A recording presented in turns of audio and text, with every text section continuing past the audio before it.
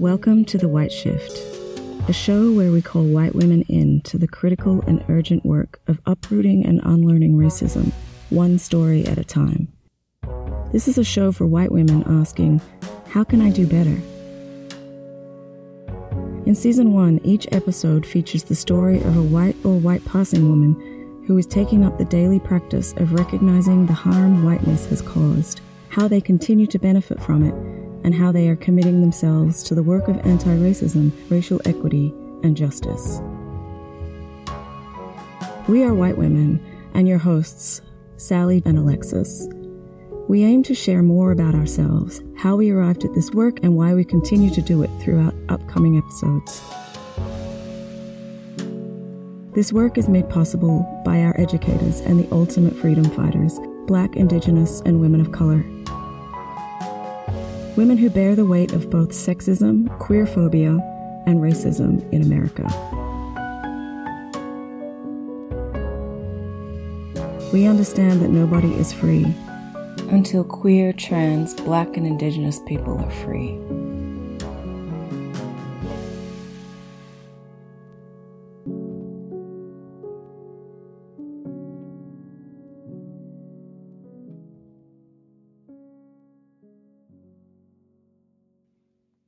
Hi everyone, it's Sally.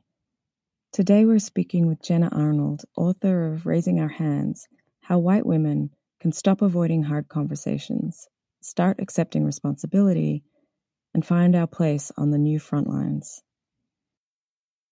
Jenna is many things. She is an educator, an entrepreneur, an activist, and a mother who lives in New York City or the suburbs of Philly during pandemics.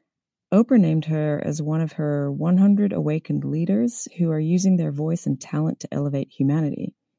And she was a national organizer for the Women's March in 2017 and continues to serve on their board. But she's incredibly humble about all of that, and I only mentioned probably a quarter of it. And would sooner tell you that she just likes to ask big questions. She spent the past few years crisscrossing the country, having closed-door conversations with American white women on everything from identity, our role in society, where we get our news, all while formulating some critical questions and uncovering a little more about why it's so difficult for us to have discussions about race, and why 53% of us voted for Trump in 2016. We sat down to speak with her at the end of January this year. She was putting the final edits on her book, which officially launches today. So if you're interested in learning more, you can buy it wherever you buy your books. We recommend Black-owned bookstores, of course, a list of which you can find on the resources page of our site, thewhiteshift.co. None of us knew what monumental worldwide shifts were about to take place over the coming months. That said, this conversation could have happened last week. To start off, where are you originally from, and what has been your own personal journey to becoming an activist? And do you consider yourself an activist?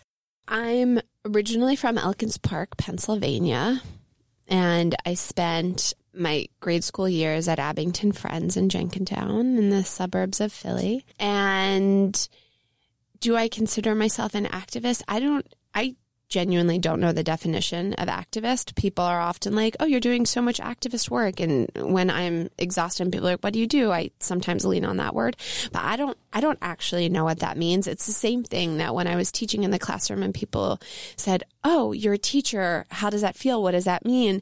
And I'm often like, I don't actually know how to quantify teaching. I don't consider my students' test scores a reflection of my work.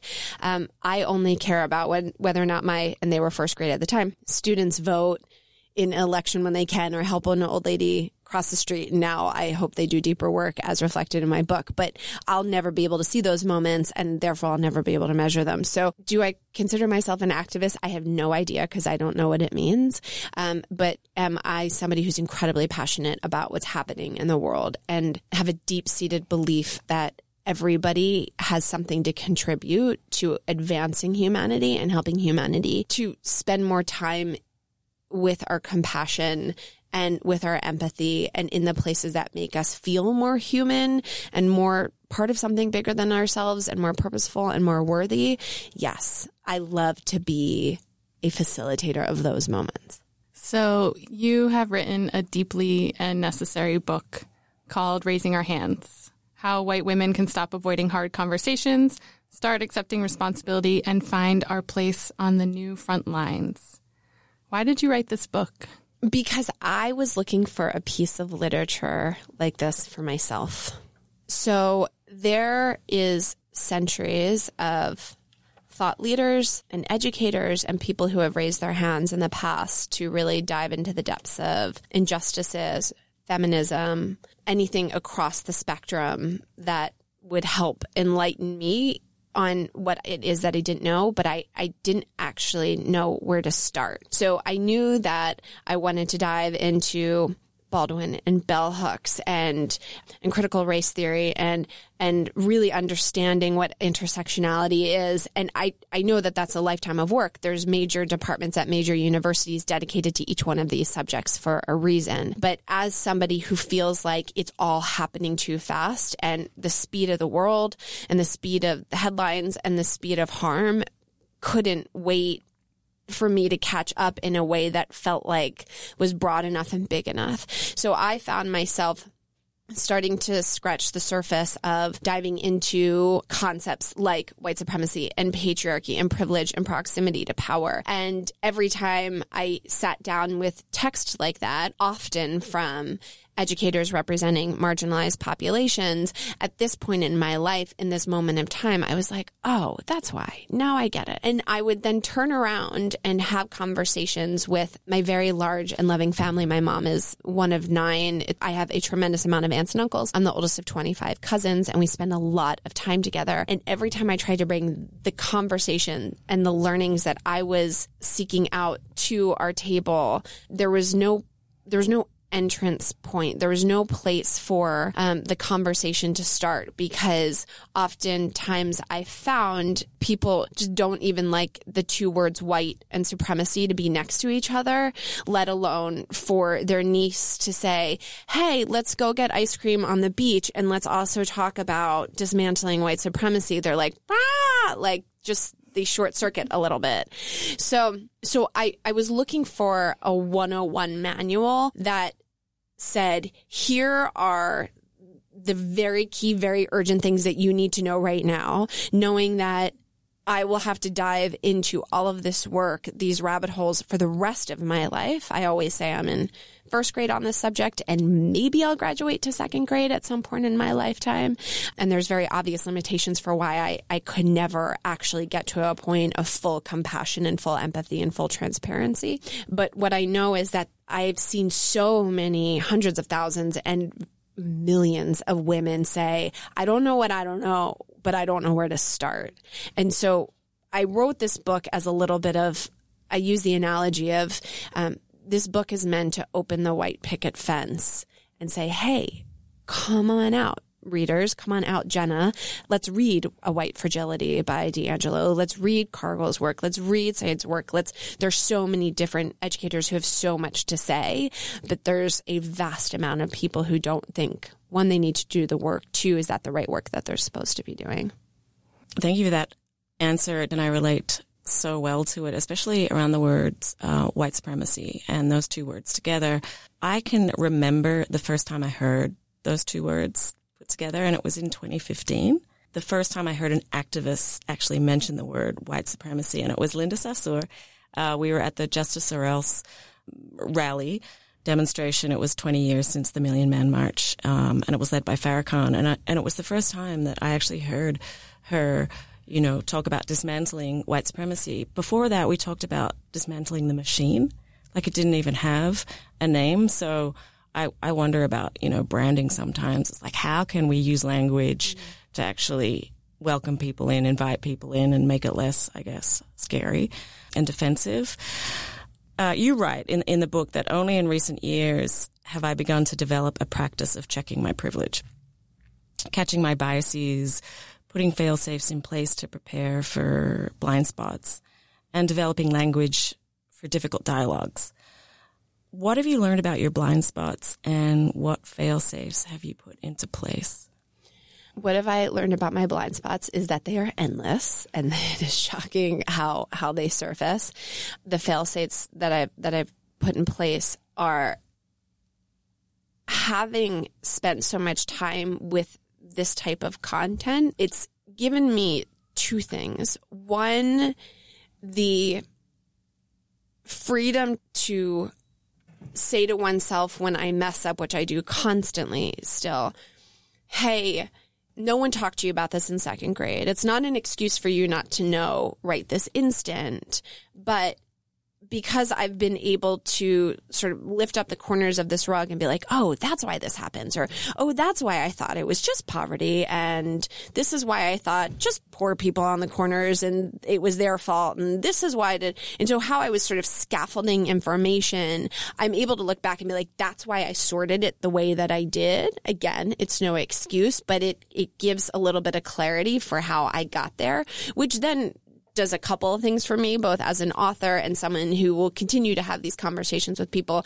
and as a mother, is trying to unpack that scaffolding and not let my children climb the same ladders or get in the way of somebody else who's climbing that specific ladder. And then the fail-safe is this permission to have messed up. And for me, that's always been a hard thing to do, because I was always supposed to deliver A's and stick the landing and perform according to society's checklist, broad checklists of, sweet enough, nice enough, kind enough, bring a bottle of wine over if someone has you over for dinner, send thank you cards, find a partner, buy a house, get a dog, have kids.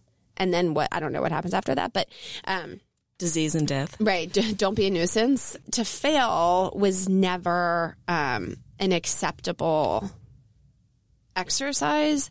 And now, coming from the startup space where everyone really doubles down on failure, so there's like that lingo and that jargon that is very much overused, but in the space of being a human and challenging your character, it's looking at the system and sort of being able to point to why those things happened the way they did, or why I had that assumption about Jewish people, or why I had that assumption about blonde-haired girls with blue eyes, and be like, oh, that's probably why I have this moment, this thought that's not a healthy and good thought, and then giving myself the freedom to be like, it's okay that you're having it. I think the word permission is not a pass by any means, but it's just the witnessing of your failing versus the, oh, it's okay to fail. And I use the analogy of, there's some people in my life who will always be late, who will always share a secret they weren't supposed to, and they'll say, oh, I'm sorry,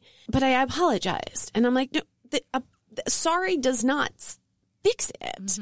So I changed behavior fixes it. That's exactly right. So I think this idea that it's probably not, we don't want to allow ourselves to do this, but I think it's the idea of like seeing why we have failed and then trying to see some way out of it, and knowing that probably first attempt out of it, those have been very large hurdles that I've overcome.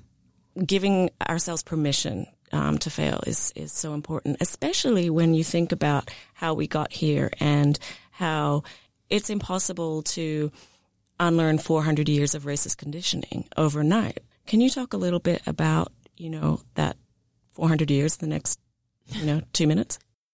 For me, the exercise of writing this book, particularly in chapter 3, and diving into very specific forks in the road, not necessarily the forks in the road, but ones that felt like they resonated to me, like, oh, this was a hard left turn, this was a hard right turn to get us to where we are today, is to really know them and understand them.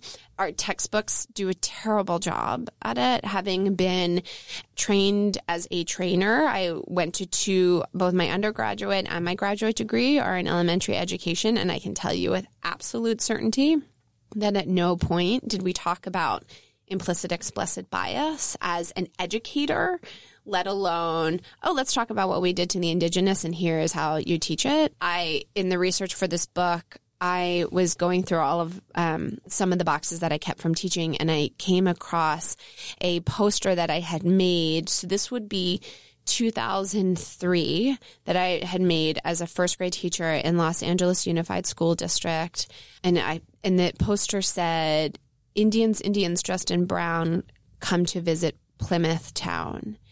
And I framed it in brown construction paper, orange, and then yellow, and I laminated it for year after year after year.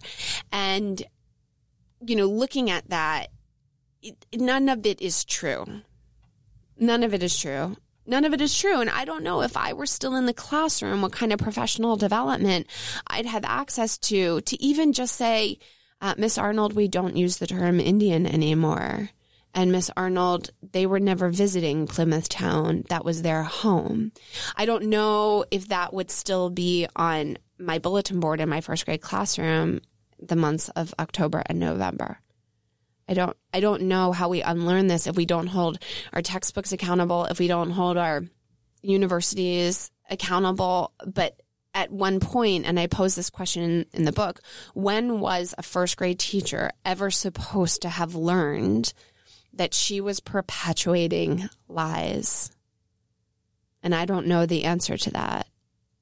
I do believe that what's happened since 2016 is a massive tectonic shift that makes everybody much more wobbly, and therefore they then have to question gravity and their relationship to it.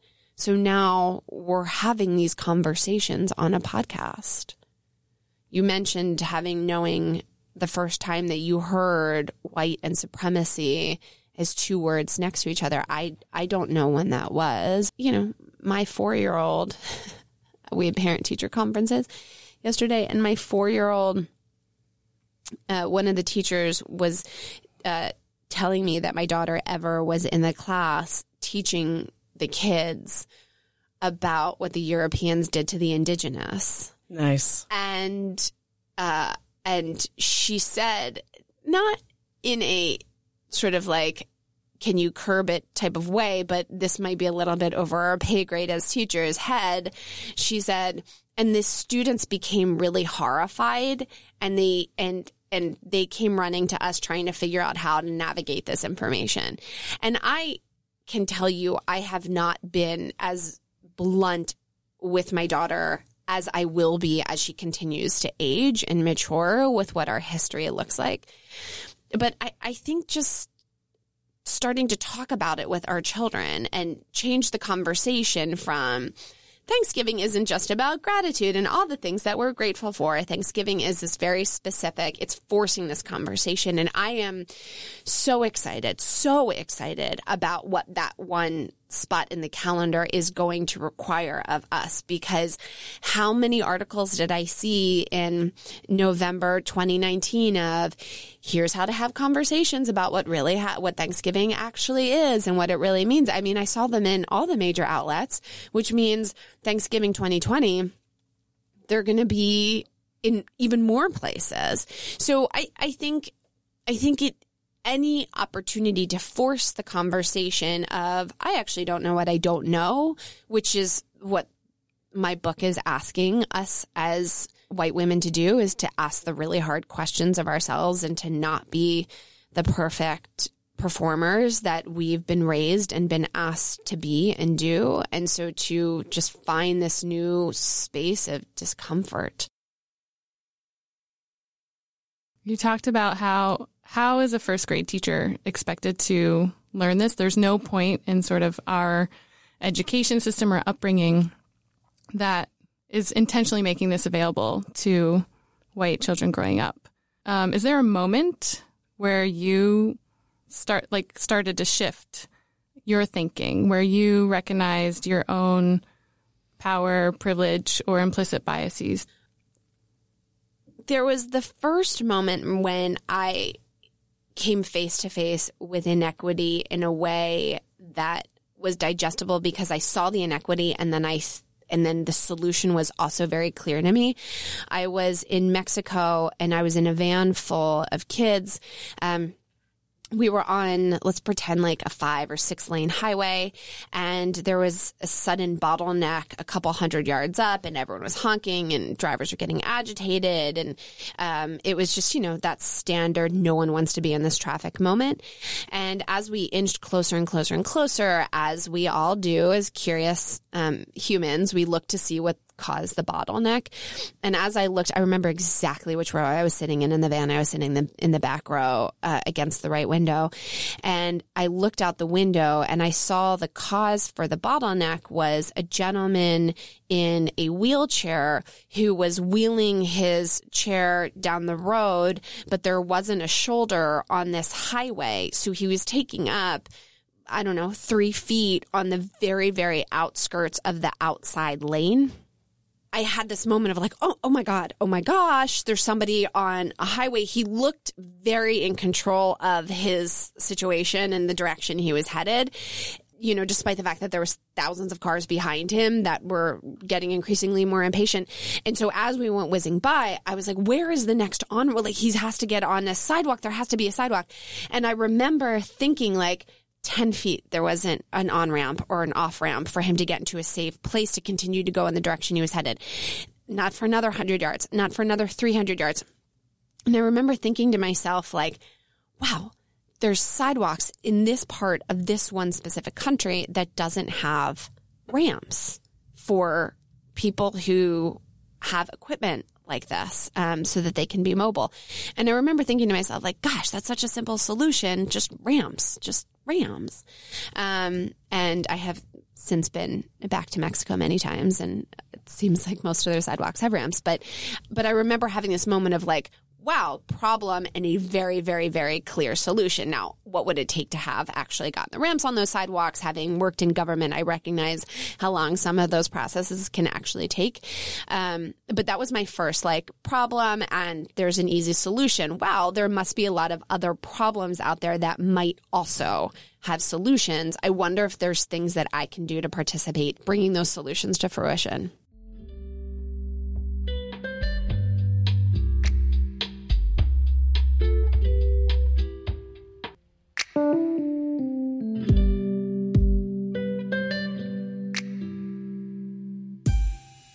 I know you have a career in international development, and you talk about white saviorism, and I would say I am probably a recovering white savior myself.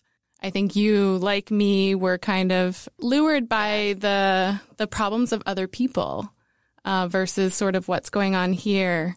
What shifted in you and when around the problem's not out there or over there? It's in me. It's in my people. That was a multi-step process. The first one very much was there is struggle, and that struggle exists elsewhere in the world, maybe a little bit here in the United States. Like, I grew up in a real, just comfortable, I think it was 3-bedroom, 1.5 bath home in the suburbs of Philly, but I didn't see a lot of struggle in my day-to-day life.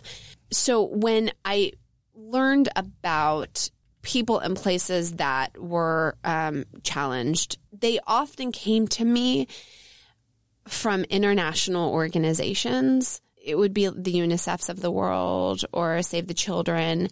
Looking back and having built nonprofits before, I think they probably just had a really tight marketing strategy sort of buttoned up. It's not that there weren't phenomenal organizations working.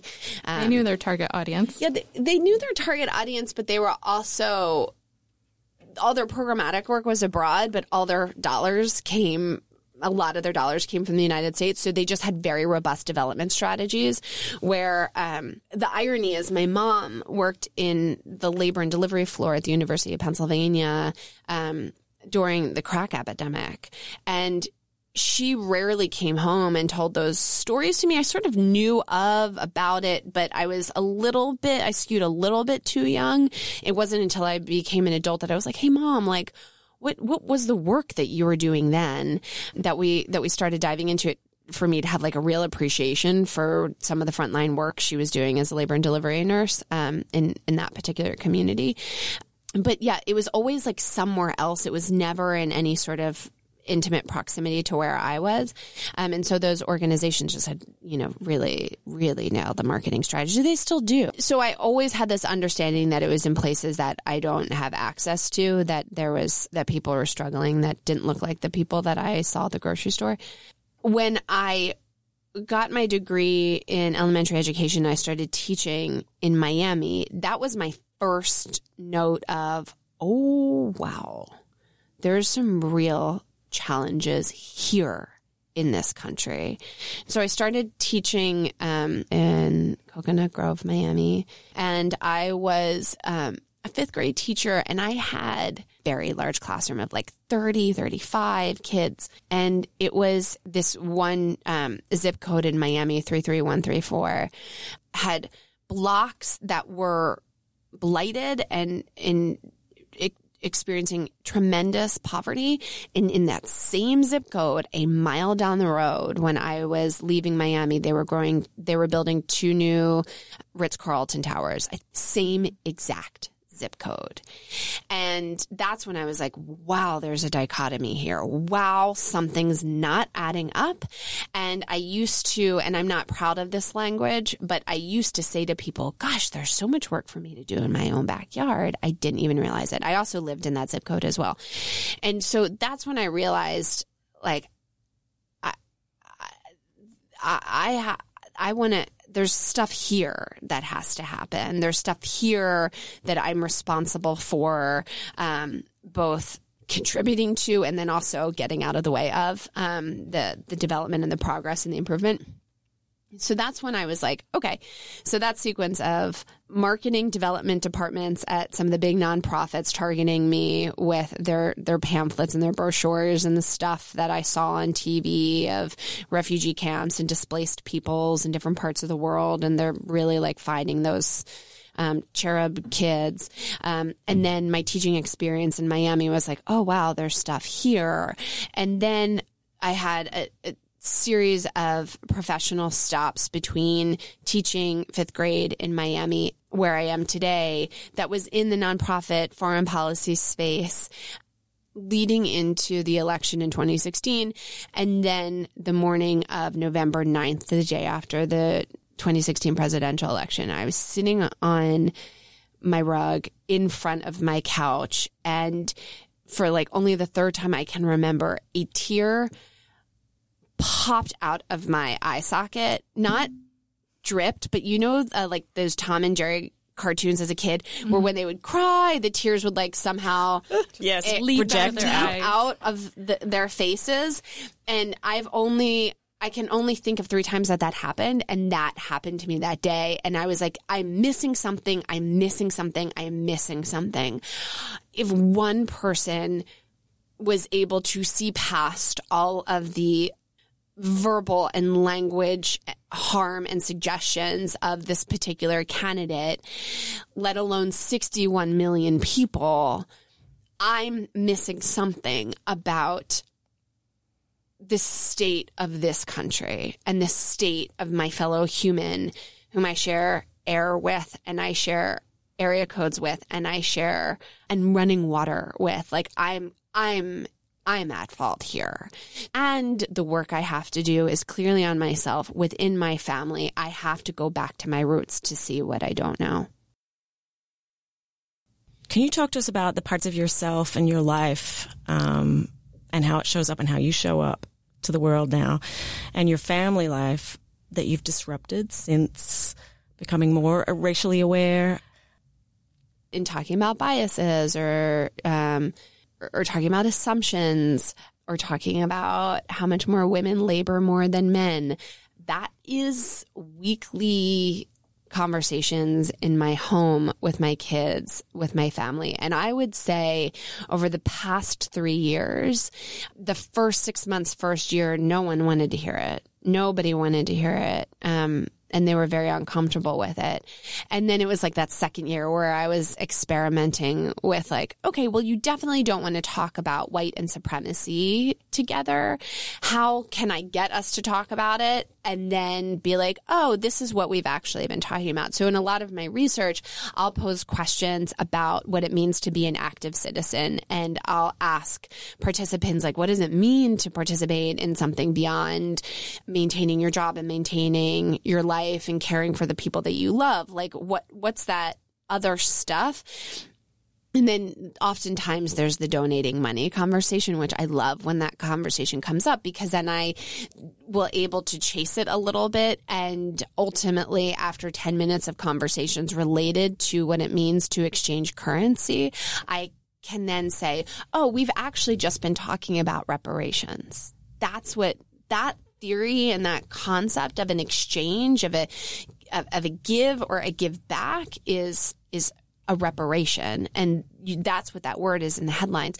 And I find that particularly for audiences who prefer to be well-versed in the language and well-versed in the concepts and well-versed in the way that they're going to have to sit with their discomfort, it's best to sort of back into some of that so that they don't shut down. These are big and prickly ideas.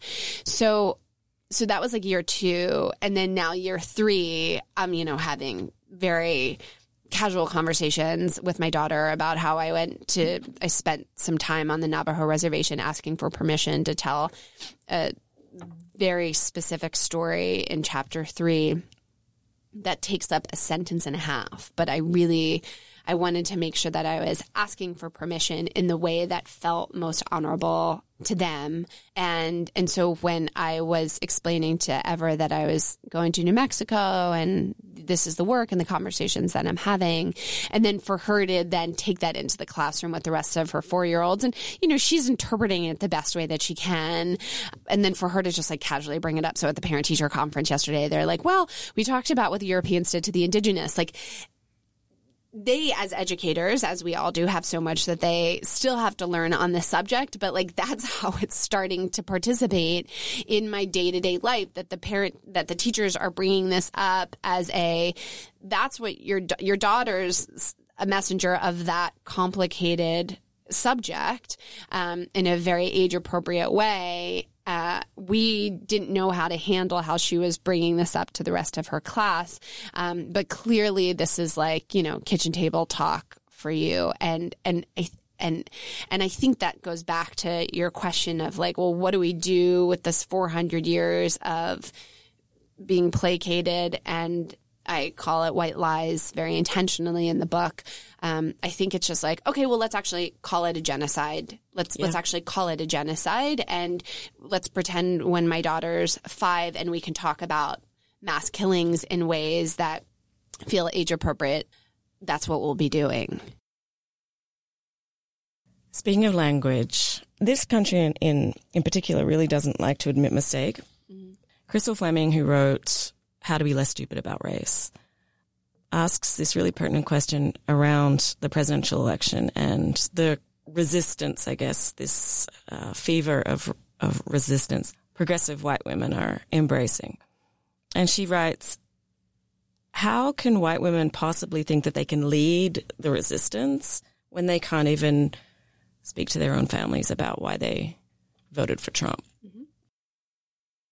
How is that possible? Yeah. How did we get here? I would even wonder if there's the additional layer to that question, be like, if they can't even talk to their families about race, they can't even talk to themselves about it. Right.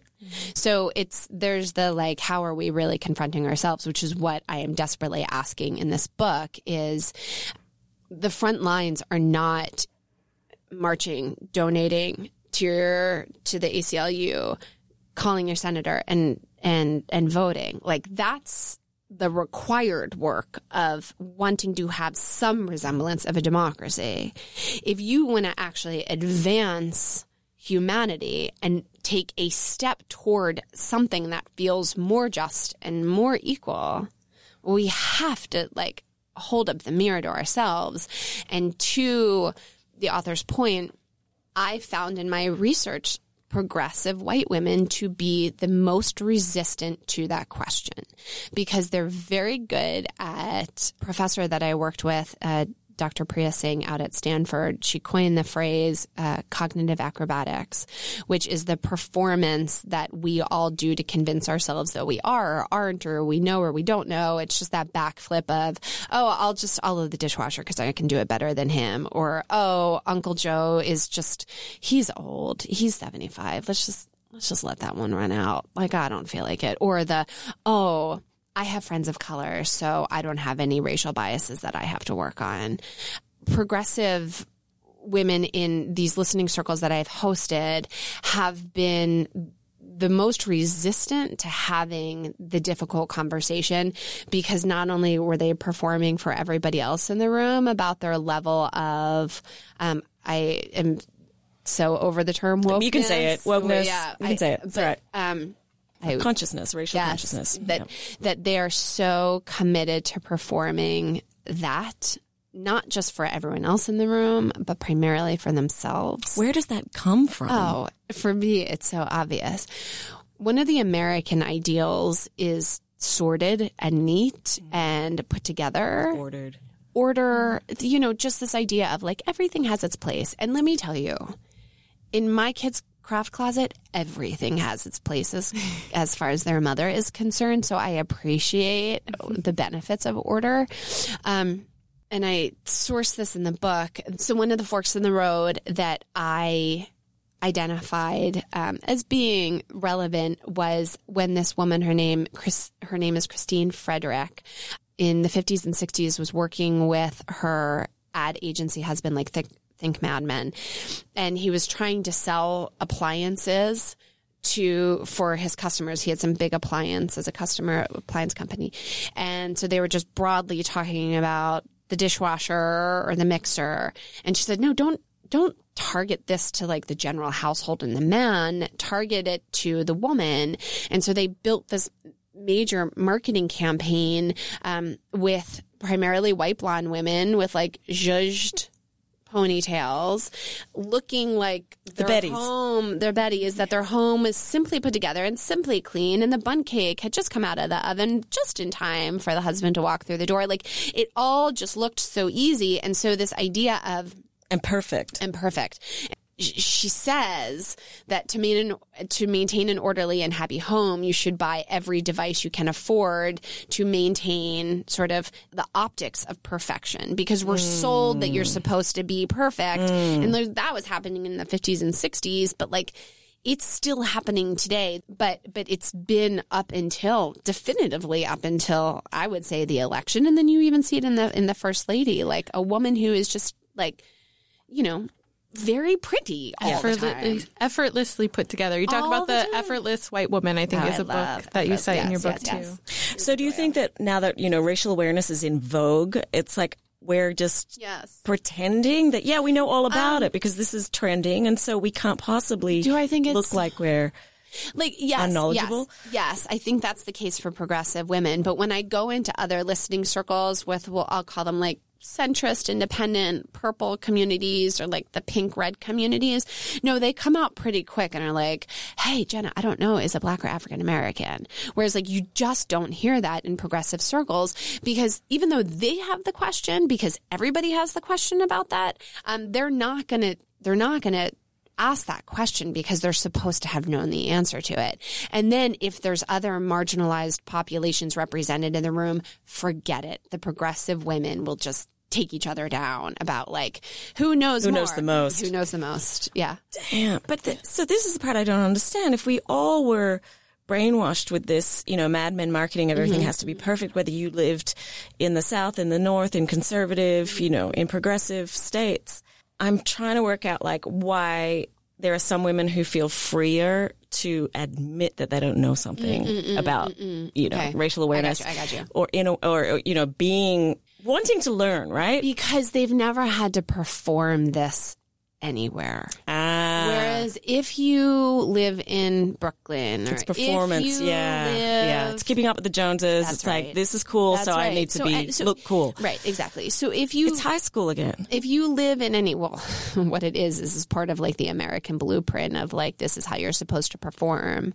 If you live in the Presidio, if you live Carol Gardens, if you live in like any metropolitan area that's blue-ish, there's a level of performance around it. If you live in other conservative places, it's just not discussed. So it's not like you're seeing anyone perform and therefore the bar isn't set for what your performance is supposed to be. That's exactly my experience. Sorry, the penny dropped.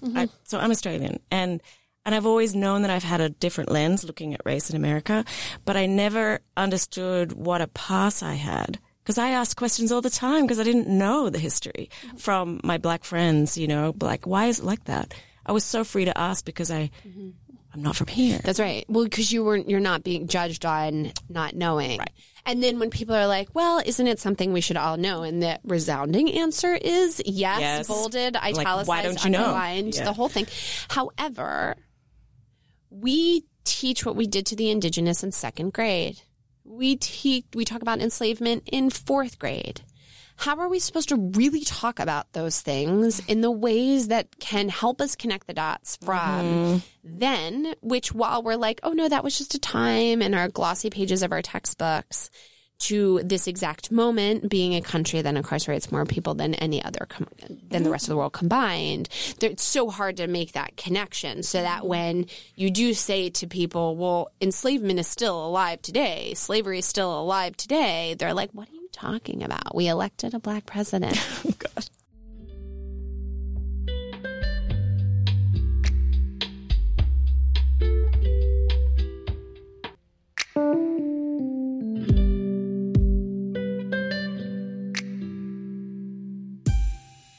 So sometimes I feel like in these conversations, there's like a missing piece that goes from like internal self-awareness to having external conversations with like in listening circles or with families.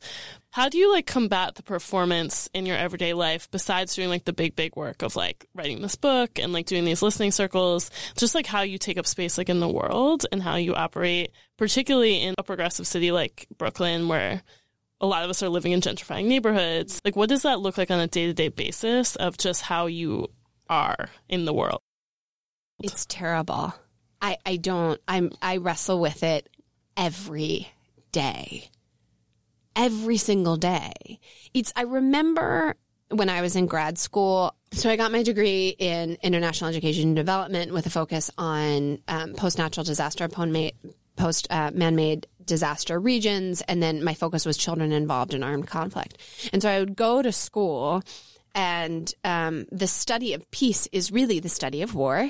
And I would sit in a classroom, and we would look at what the LRA in Uganda is doing to the limbs of children under the age of 6 in rural villages.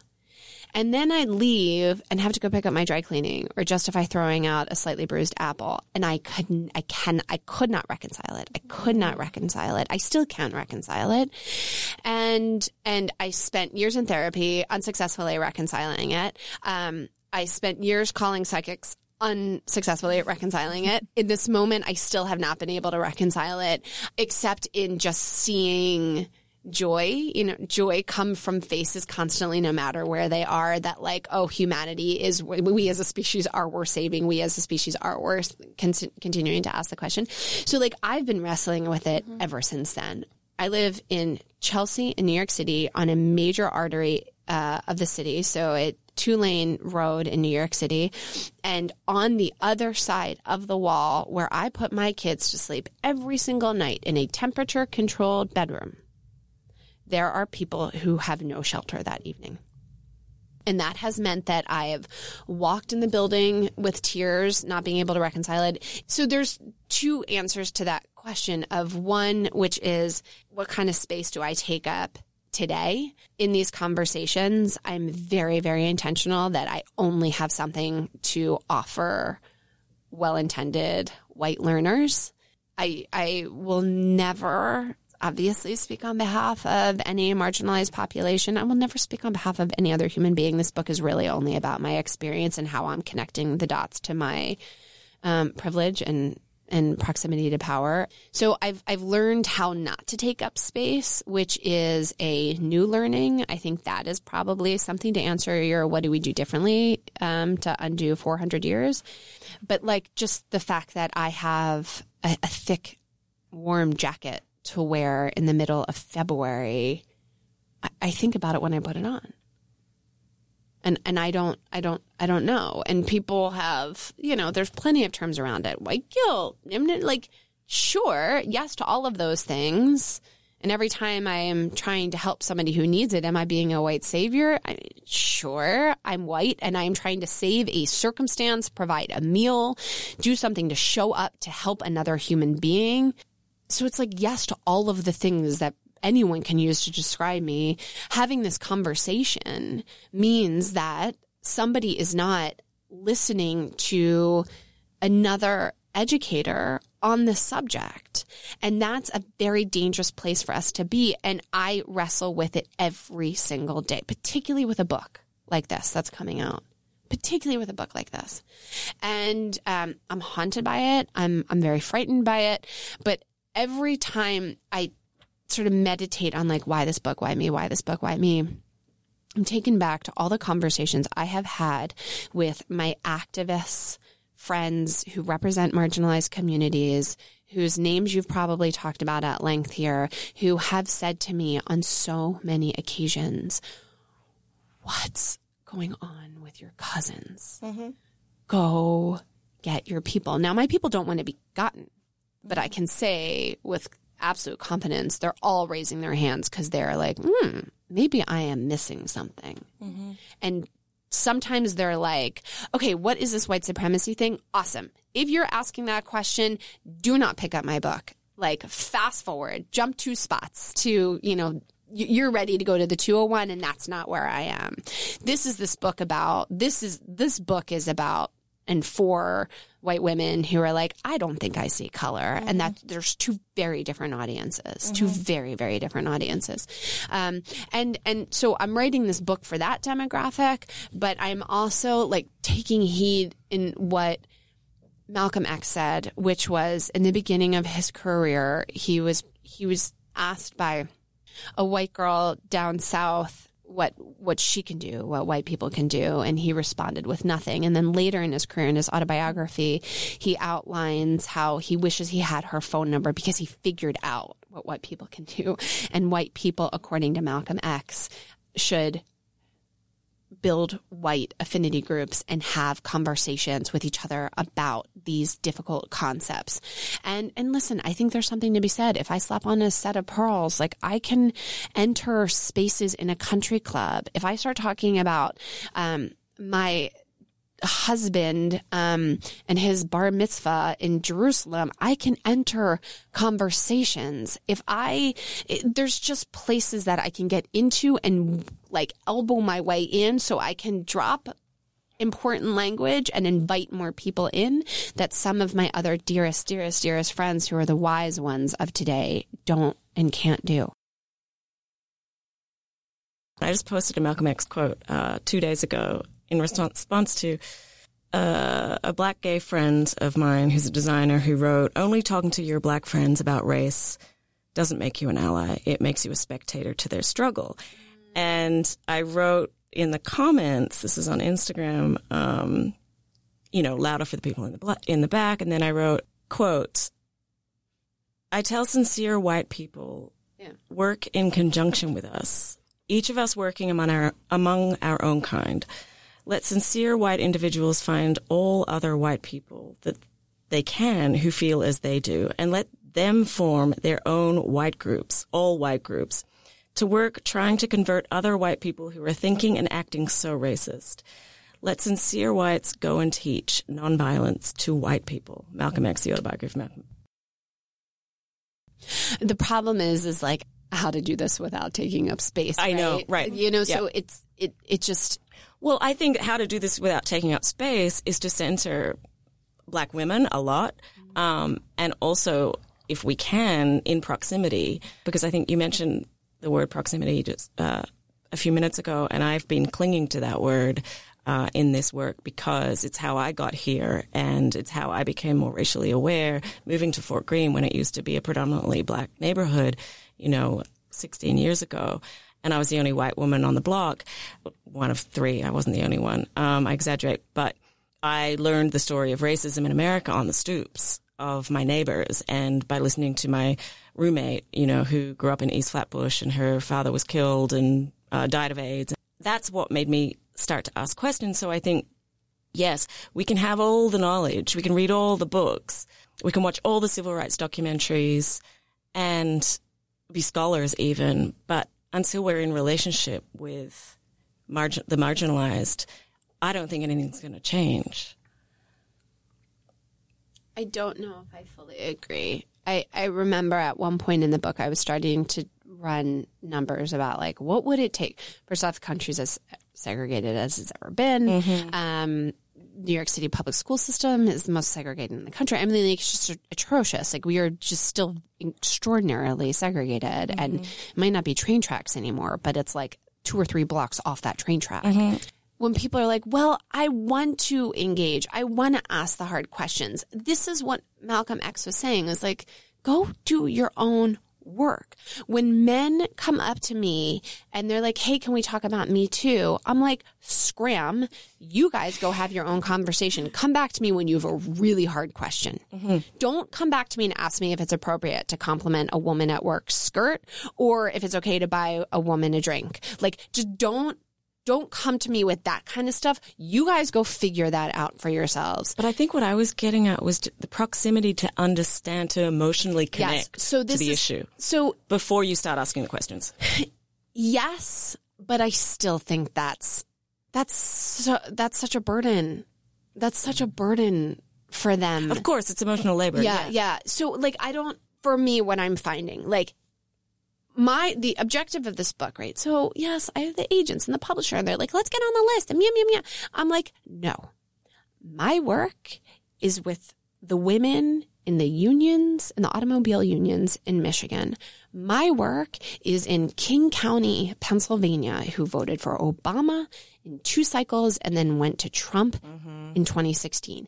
That is where my work is, not on the New York Times bestseller list. Like, mind you, sure, at times, yes, of course, fine. But 100% of the proceeds are being donated to marginalized groups working to protect women of color. So, yes, great. Those sales would be helpful. However, I think that we have so much work to do in our lifetime around not hating ourselves, so therefore we have to hate somebody else, that I can't say right now, like, hey, go get in proximity. I'm inclined to be like, no, go get in proximity with one of your other white sisters that might have read D'Angelo's book. Like, that's your proximity now. You don't need to be sitting on a stoop in Fort Greene to have a conversation with a woman who's experienced that kind of trauma. Like, I don't know. Find that on Instagram because it's all over mine. Mm-hmm. And I'm not creating that content. So I think there is this idea of proximity, but like in my beautiful world, the proximity is how we're breaking bread together, not the emotional labor and burden of people explaining that to you. There's too many resources for us to be like, well, we all got to be more in proximity. No, we got to get more in proximity with ourselves as human, being more forgiving of our failings, being more willing to look at what we really did in the past so we don't have to do it in the future, get more in proximity to the information that is already very, very available and very, very free, compensate the people who deserve to be compensated for it. And then once we get in proximity with all of those things, then we have to get in proximity being super comfortable with watching all of our systems crumble. And then the proximity that we get to have after that is when we get to be human to human with each other. So I don't know how to explain then why white folks don't care or work towards dismantling the machine enough when they know that it's wrong. So I'm talking about, mass incarceration, right? It's like, where are you in this fight? Why is it always people of color who are going to bat? Why is it always, people of color on the front lines? If you know it, if you've learned it, if you've read about it, why aren't you fighting? And for me, it's like a way to hack that is to be emotionally connected to the issues. How do you get emotionally connected to the issues? How do you get people to care about shit that's happening that's not right, humanitarian violations, constitutional violations? Well, I think in that regard, your argument of proximity is accurate.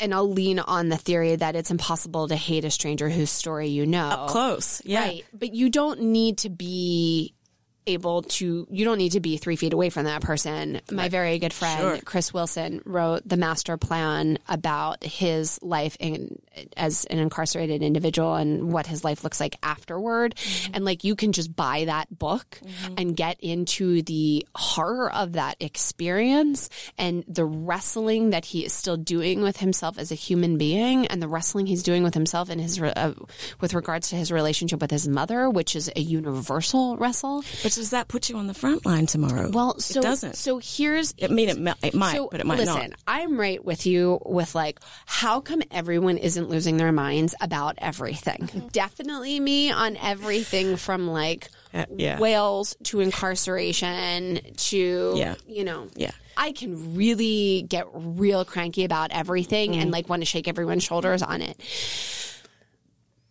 But the reason why I have found in my research that white people are not super engaged in the subjects is I have heard the following. I don't know where to start. I don't know what's true when I do find it. I don't think there's anything I can do to really contribute. You can have my $25. You can have my $2,500. You can even have my vote. But does that really matter? And I don't know which one to pick, and I'm passionate about so much, but let's be real, Sally, none of these things have any impact on my life. Yeah. So if you back into them in the opposite way, if they have no impact in their life, there's no sense of urgency. And because we're so good at babysitting our to-do list before we're good at babysitting our hearts and sort of our meaning and purpose, we're just going to like order the birthday presents. We're going to, book the contractor to repaint the kitchen. Like, we're just going to do all that stuff to fill our time because that's actually urgent in our life, though superficial, but that is what we have to do to get to the next month. So there's no sense of urgency. I think the next one is how do I know that I'm making an impact? We have, as a society, suggested that the only way to be civic is often voting and paying your taxes on April 14th every single year and or donating money post-natural disaster to the Red Cross, right? So the only way that we've taught ourselves to be civically engaged is through money. Mm-hmm. Mm-hmm. As opposed to time and energy. Or ideas or questions. Working on not hating yourself as much. Or healing yourself, healing your family, healing your community. If I can only give $25 or $2,500, like if that's an easy give for me, well, then why don't I just give that and go back to my Netflix series? Because there's nothing else I can do to actually participate and make a decision.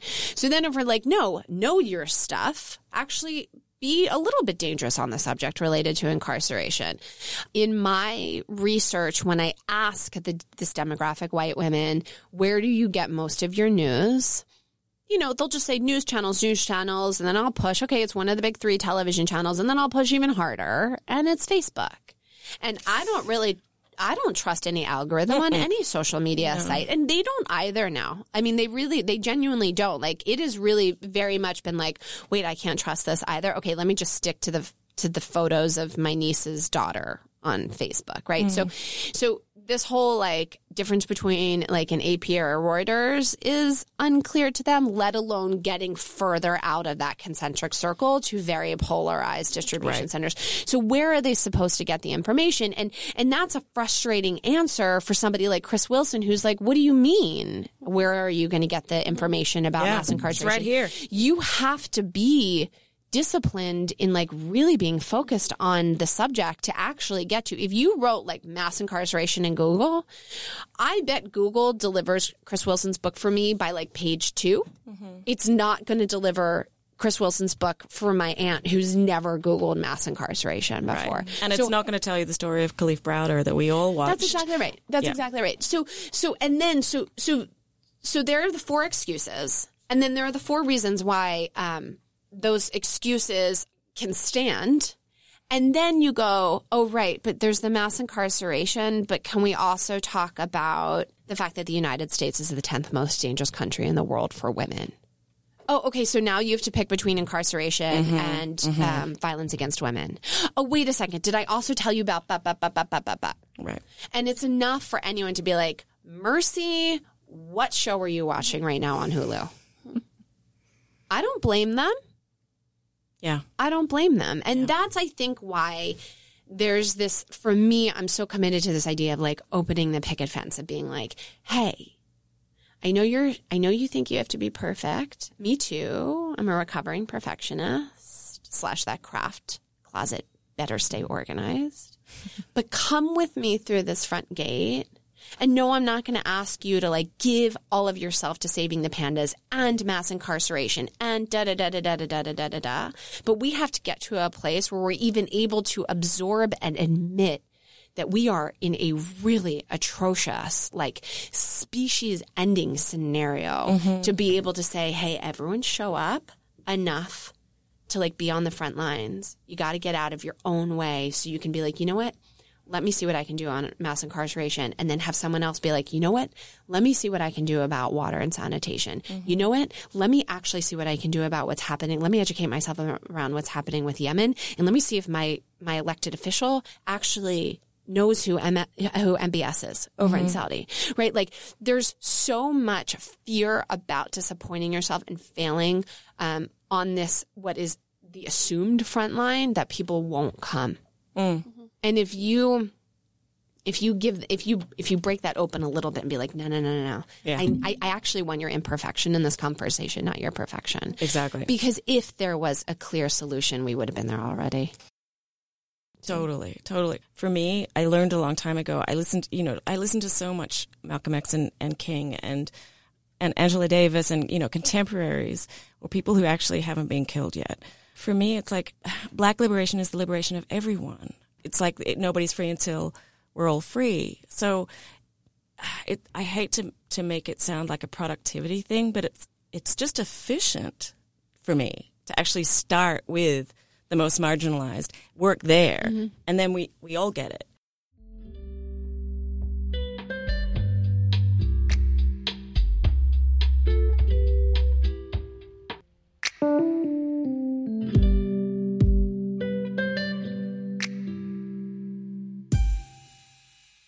Something that we really like to include in every episode is a woman of color who's doing work in the social justice space that our audience can follow. So is anyone's work that you'd like to uplift? There is.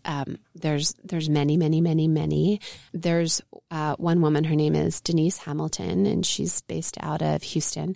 She's the author of When Sleeping Women Wake, which is all about this concept of what happens when we call ourselves in and ask ourselves the hard questions. You can follow her on Instagram at officialdham, and she's also the founder of Watch Her Work, which is a tremendous amount of content, in fact, for women in the professional space who are looking to conquer their fears to be the best that they can be in all lanes of their world. And that you can find her at watchherwork.com.